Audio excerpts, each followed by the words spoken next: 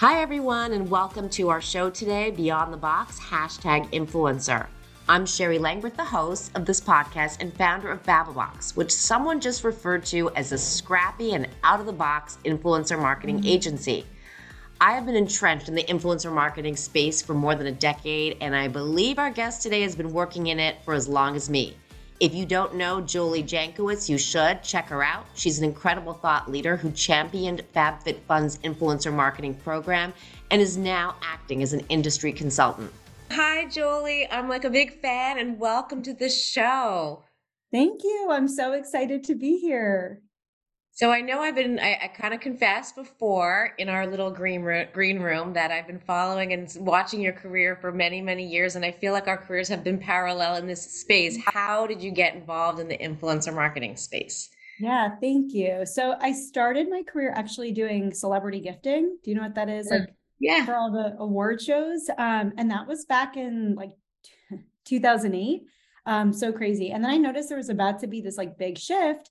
And that's when I was actually trying to convince my boss at the celebrity gifting company. I was like, we need to start working with influencers. And he's like, nah, timing's not right. And I was like, okay, I'm going to go do it on my own. And so I went to FabFitFun. I was one of the first few employees there. And then I started the influencer marketing program from the ground up. And we worked with over 40,000 influencers over my Oh seven and my a half God. years there, which is crazy. What did that look like? Like, was it all pay for play or was like organic or it was both? Everything. It was a mix. I mean, obviously, the landscape, I mean, it changes like every single year. So at the beginning, it was like a lot of just like, it was a lot of gifting, very tiny budgets. And then the budgets grew. Like the more that FabFitFun realized that influencer marketing was really like a growth machine for the company, then we could justify putting more spend to it. And then, I built out an amazing, like well-oiled machine. And I would say like probably 80% of what we did was paid. And then the rest was gifting and organic. And how long were you there? And it must have been very hard to leave. It was really hard to leave. I was there for 7.5 years. I was one of the Wow. first few employees. So, when I first got there were a few of us. And then when I left, there were hundreds. I don't know, I feel like maybe 500 or 600 people. So it was a totally different company. Yeah, super hard to move on and leave my team. And I was so loyal to the founders, but ultimately I felt like it was just what was best. And I had all these opportunities to help smaller direct to consumer brands. And that's what I'm doing now. And so tell me what you're doing now and what that's been like and what does it mean to be an influencer marketing consultant? Yeah. So for me, my focus is actually really specific. I focus on performance driven influencer marketing. So it's like all Wow. about the sales and conversions and all of that. So I advise my clients, which are, I would say, 99.9% of them are direct to consumer brands. A lot of them are smaller. A lot of them are just getting started and they're just like, I don't even know where to begin. So I'll help them build like a highly efficient influencer program from scratch or help them optimize if it's a bigger company, if they already have an established influencer program. I help them optimize and scale what they already have and just make it as efficient as possible. And so I either consult or I actually also offer like actual execution services where I'm fully executing campaigns and, I'm like the one negotiating the deals with the agents, writing the briefs, helping with the strategy. I'm like trying to think of what else. And mentoring the team members, which is always a really important thing for me. And how did FabFitFun prepare you for all of this? How did they not? I mean, I feel like it prepared me in literally every way possible. So it was obviously really challenging working at FabFitFun because it was a fast growing startup and there was just so much going on, but also in a really exciting way. And, I feel like the early employees, like we all just put our blood, sweat, and tears into our work and really learned how to also just be really adaptable and how to pivot like all the time, which I think is one of the most important things in influencer marketing because the landscape is changing every single day. And I think like the founders, Michael and Daniel Rakim, they're amazing. They were so open-minded. They were willing to get creative. They were really willing to test anything. And like I said, they were so performance driven, and they had very aggressive targets for us to meet. And I'm really grateful for that because ultimately that's what became my specialty. And that's what I do today with all my clients. So could we talk about that? Because there's such a disconnect and there's the awareness play, but if Yes. you're able, can you share like one or two things? Like if you're a direct response or if you want to move, because it's like top of the funnel, bottom of the funnel, like how do brands make sure that they're optimizing for sales? Yeah. So it's funny because like, I think it's much more common for brands to approach influencer marketing as top of funnel, but I only know bottom of the funnel. Like I mean, yeah. So everything I do has always been about sales. I've never reported on impressions or like brand awareness. I mean, I could figure it out. What's funny is I actually took on my first client last week and their brand awareness. I'm like, oh, it's so much easier and it's so much more like less stressful because I'm like, there aren't these like really aggressive like ROAS or CPA or CAC targets, whatever it is. So like, I'm actually really enjoying it. I was like, I could be creative and I have Welcome to something. my world. You want to come join our Oh my team? God, like maybe it's so nice. How do you literally like get someone to make sure that you're doing an influencer campaign? It's not awareness. Like, what are some tactics you can put in place or that you do put in place to make sales happen, conversions? Yeah. Well, I will say, I think a performance driven campaign is, of course, like all trial and error. You never know what's going to convert. And I think my strategy is always casting a really wide net and doing a ton of testing at the beginning and then taking a pause, and then saying, okay, what's working, what's not working. And now whatever is working, let's do that times 100. And then I think within that, in terms of how to like measure performance, like I'm a huge fan of coupon codes and tracking links to get all that data, and really like breaking the campaign down and getting really analytical. What tier of influencer is converting, making sure to test them all. What categories are converting. Converting. Yeah. What channels Yes. are converting, testing everything, testing YouTube, Instagram stories, reels, maybe even blogs and Pinterest, TikTok. Did I say? Yeah.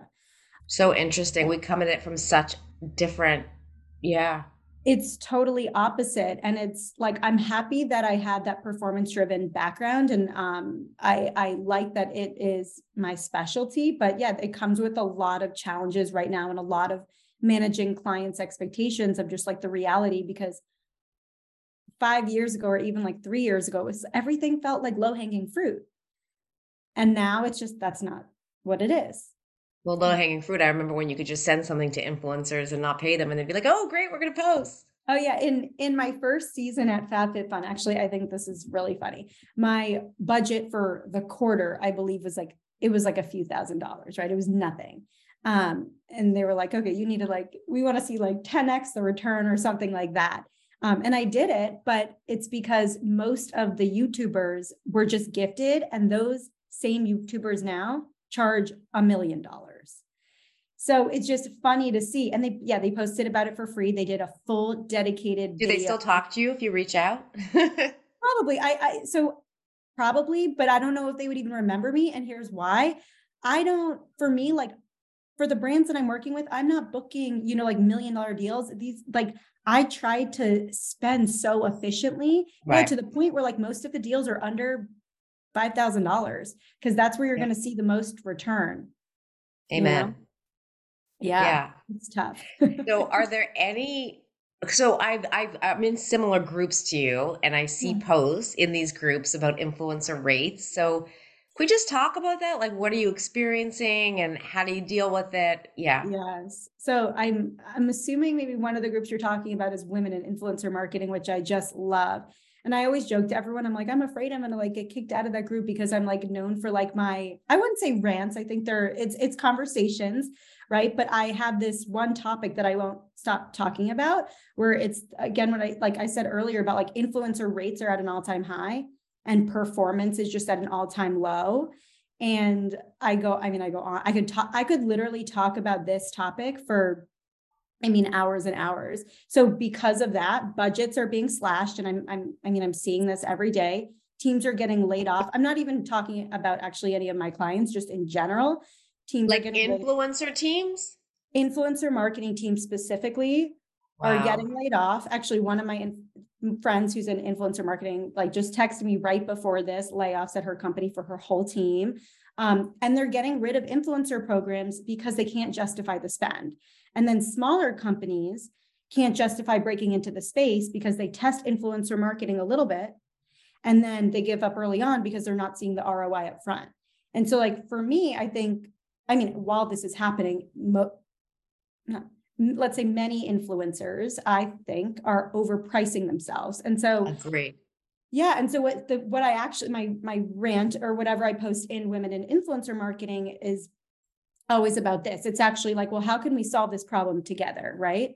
And something I proposed was, look, 5 years ago, if a talent agent came to me and said, can you share conversion data on my client? I probably wouldn't have shared it if they performed well. In all fairness, I wouldn't have. I would lose leverage. I wouldn't have done it.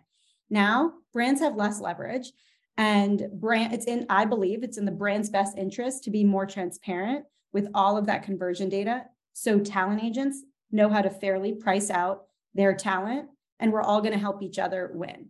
Does that make sense? My fear is that it's, again, wherein does lie influencer marketing. And if the conversion data is not great, then these influencers whose rates are over here, their rates are going to go down here. Yeah, well, that influencers will lose leverage. And right, because I think we're starting to see that luckily too. So my whole strategy, like I said before about like casting a wide net, the reason you also have to do that is because of rate. So like, let me actually like give you specific numbers. And these are like real numbers. So say a client needs to secure, they say for their January campaign, they need, like one of my clients needs around 20 influencers. I will go out, no joke, to probably 200 influencers. Us too. Yep. Yeah. And they'll all be quality. They'll all be thoughtfully vetted and all great for their campaign. But I do that knowing that probably most of those will not agree to the rate, but all you need are those 20 to actually do it.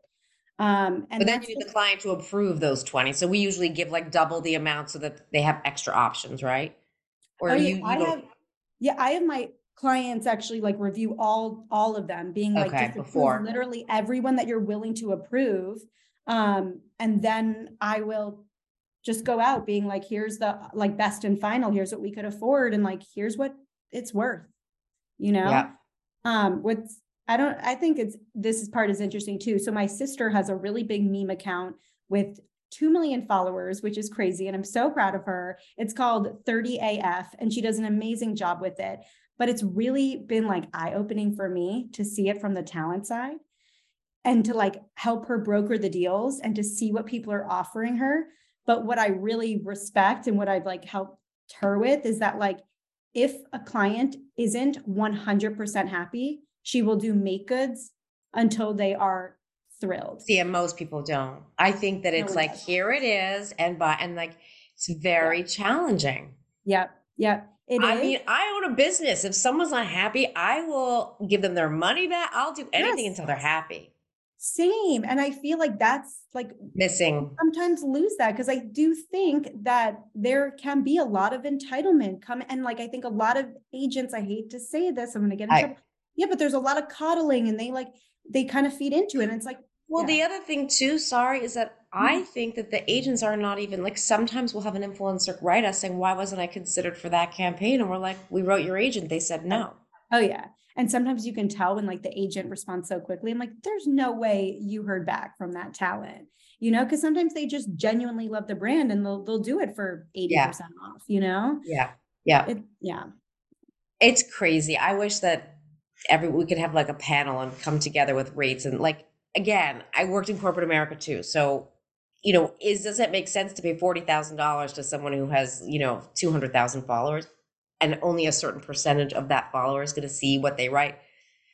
As a marketer, I don't know. So that's our job, is to always, And also just like, I look at the conversion data from all of my clients. So I feel like I have a really good sense of really what that talent is worth, you know, and I fully respect influencers and like the time and the effort and the pride, like everything that goes into creating a piece of content. I respect that so much.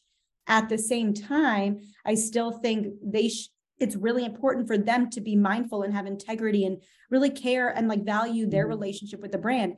And there are some influencers. Yeah, Because I think that there's two parts, right? Like it's you're getting the awareness. So the influencer is still creating the content, which that's part of the fee, but then there's like, oh, then there's my audience.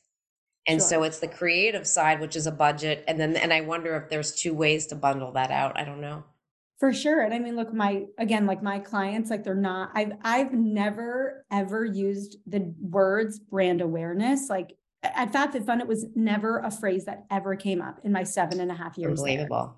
Yeah. And it's because it was both, influencer marketing was achieving both for us. It was again, a growth machine for the company, growth engine, whatever, for the company. But also brand awareness at the same time. So we didn't really have to, talk about that. Amazing. So, okay, so getting into, we could talk about these two topics forever, I think, but Yeah. let's talk about what do you think is the most innovative way brands, whether in the past, today, what you're seeing could work with influencers Oh my God, or something that you've done. yeah, well, I'd love to give an example. It's not mine. I always wish I lay in bed at night thinking, I'm like, God, I wish I came up with this. But Aerie, like American Eagle, Aerie. Yeah. Yeah. I think they're like the most brilliant influencer marketers. And I like follow every single thing they do. Like I'm an Aerie nerd because I think it's like their program is like the epitome of inclusivity. I think they're like they are pioneers in the influencer space and how they approach influencer marketing. I think like they understand like 360 campaigns and they're so thoughtful about it and everything feels so on brand and so authentic. And the way they roll it out is just so brilliant. Like they have their ambassadors create product lines and then like host events and speak with the media and create content for their website. And it's So not. this is what I'm so passionate about right now. And I'm doing all Yeah. these like engagements speaking about like omni-channel. Like, Yeah. why aren't brands leveraging influencers? Like, okay, like the one team is using influencer, but like the PR team's doing something different for a magazine shoot. And then the shopper marketing team is doing like, why isn't anyone saying, yeah. Well, I think they have to. I think especially with just like performance kind of being down. I guess I'm talking mainly for like performance driven brands. If they want to still continue to engage with influencers, they're going to have to approach it from a more 360 view, whatever. I think we're going to see much more of that. I hope. I mean, it was funny. During one of my sessions, I said how, like, yes, everyone looks at ROI and that's how you're mined. But I'm also like, what about savings? Like, you get an influencer, you don't need, let's say it's food. You don't need a food stylist. You don't need a photographer. You don't need like the recipe developer. You don't need talent. It's one person that could do all of it. And there is a saving. And I wish I could add up what that saving is. Okay, you know what? That's so funny you say that because also one of my clients now, I'm advising them on how to like optimize their program. And one of the things is I was like, well, how are you leveraging all of these amazing creative assets? Like, let me look at the contract. What's in the contract? And they're like, oh, they just post. I'm like, just post on social. Like, this is absolutely beautiful content where you could be posting this like what you said, you could use this in email. Obviously you'd have to pay for it, but like you pay a little bit more and you get so much bang for your buck. Email, social, use it for your community. Sweepstakes, contest, anything. Literally. 9 times out of 10, we have to write to brands saying, are you even posting any of this content on your social? And they don't even remember to do that. Kills me. That kills me. And look, I'm performance driven for life. Like that's just like who I am. But I also see so much value in the assets. In the assets for all these other things. And it can help get more social followers and it can help create engagement in other ways. Like I'm all for getting the most bang for your buck. Yeah, me too. So that's the message I'm going to keep touting.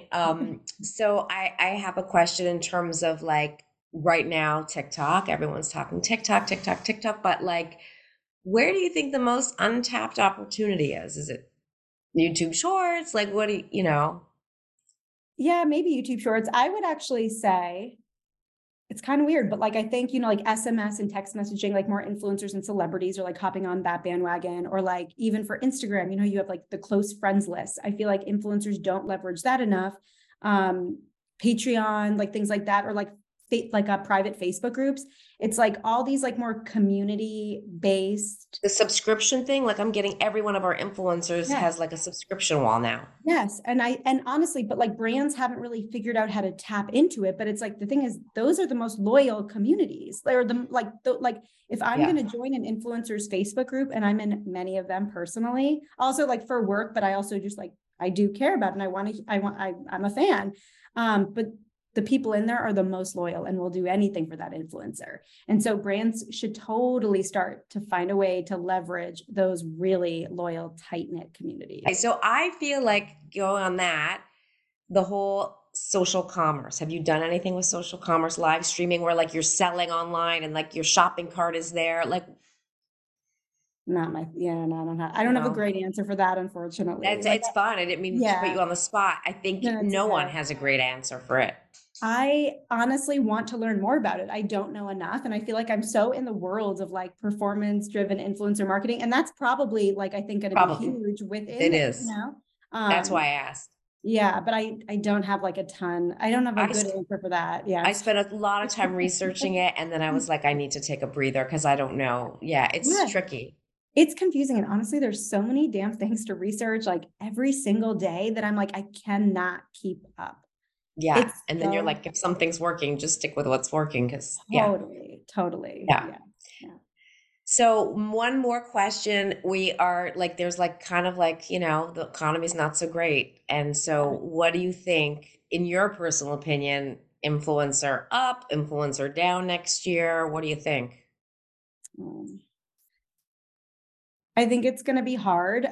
I don't like saying that it will go down, but I think we're already seeing that happen where, again, like brands are slashing their budgets and they can't justify spending the way they were. I think it's going to only get more challenging next year. Okay. But I'm still hopeful, like things are still working. You know, I look at the numbers all day, every day, and it could always be worse. And, you know, like I think there are things working for every single one of my clients. Not saying that it was like the low-hanging fruit that we talked about before. It's not going to be these crazy low rates, but there's still influencers willing to give out amazing deals, and there's still influencers converting and hitting, you know, at least like it's their targets. Yeah, whether it's a CPA target or a ROAS, they're still doing it. So I'm hopeful, but it's still going to be really challenging for performance-driven brands. Awesome. Yeah. So my last question for you is one that I always ask because I think it's fun. So name an influencer you love to follow but hate to admit that you do. Okay, this is my favorite question ever. So like I never hate to admit that I follow anyone. But I'll say my most, or the most unexpected influencers that I follow, if that's okay. Yep. It's some good ones. So I'm going to write them down. Hold on, go ahead. I like wonder if you follow them. Mountain Rug Cleaning, which is a rug cleaning influencer that I watch for. The other night I spent 5 hours just watching this guy clean rugs. Okay. It sounds weird, but like it's incredible. And then I love like meat influencers, like barbecue influencers. Oh yeah. I watch a ton of those. They're amazing and like have big personalities. I follow an account called Vintage Broncos. I know these are not like the influencers you are probably looking for. I feel like it's all fun. That's why it's a great question.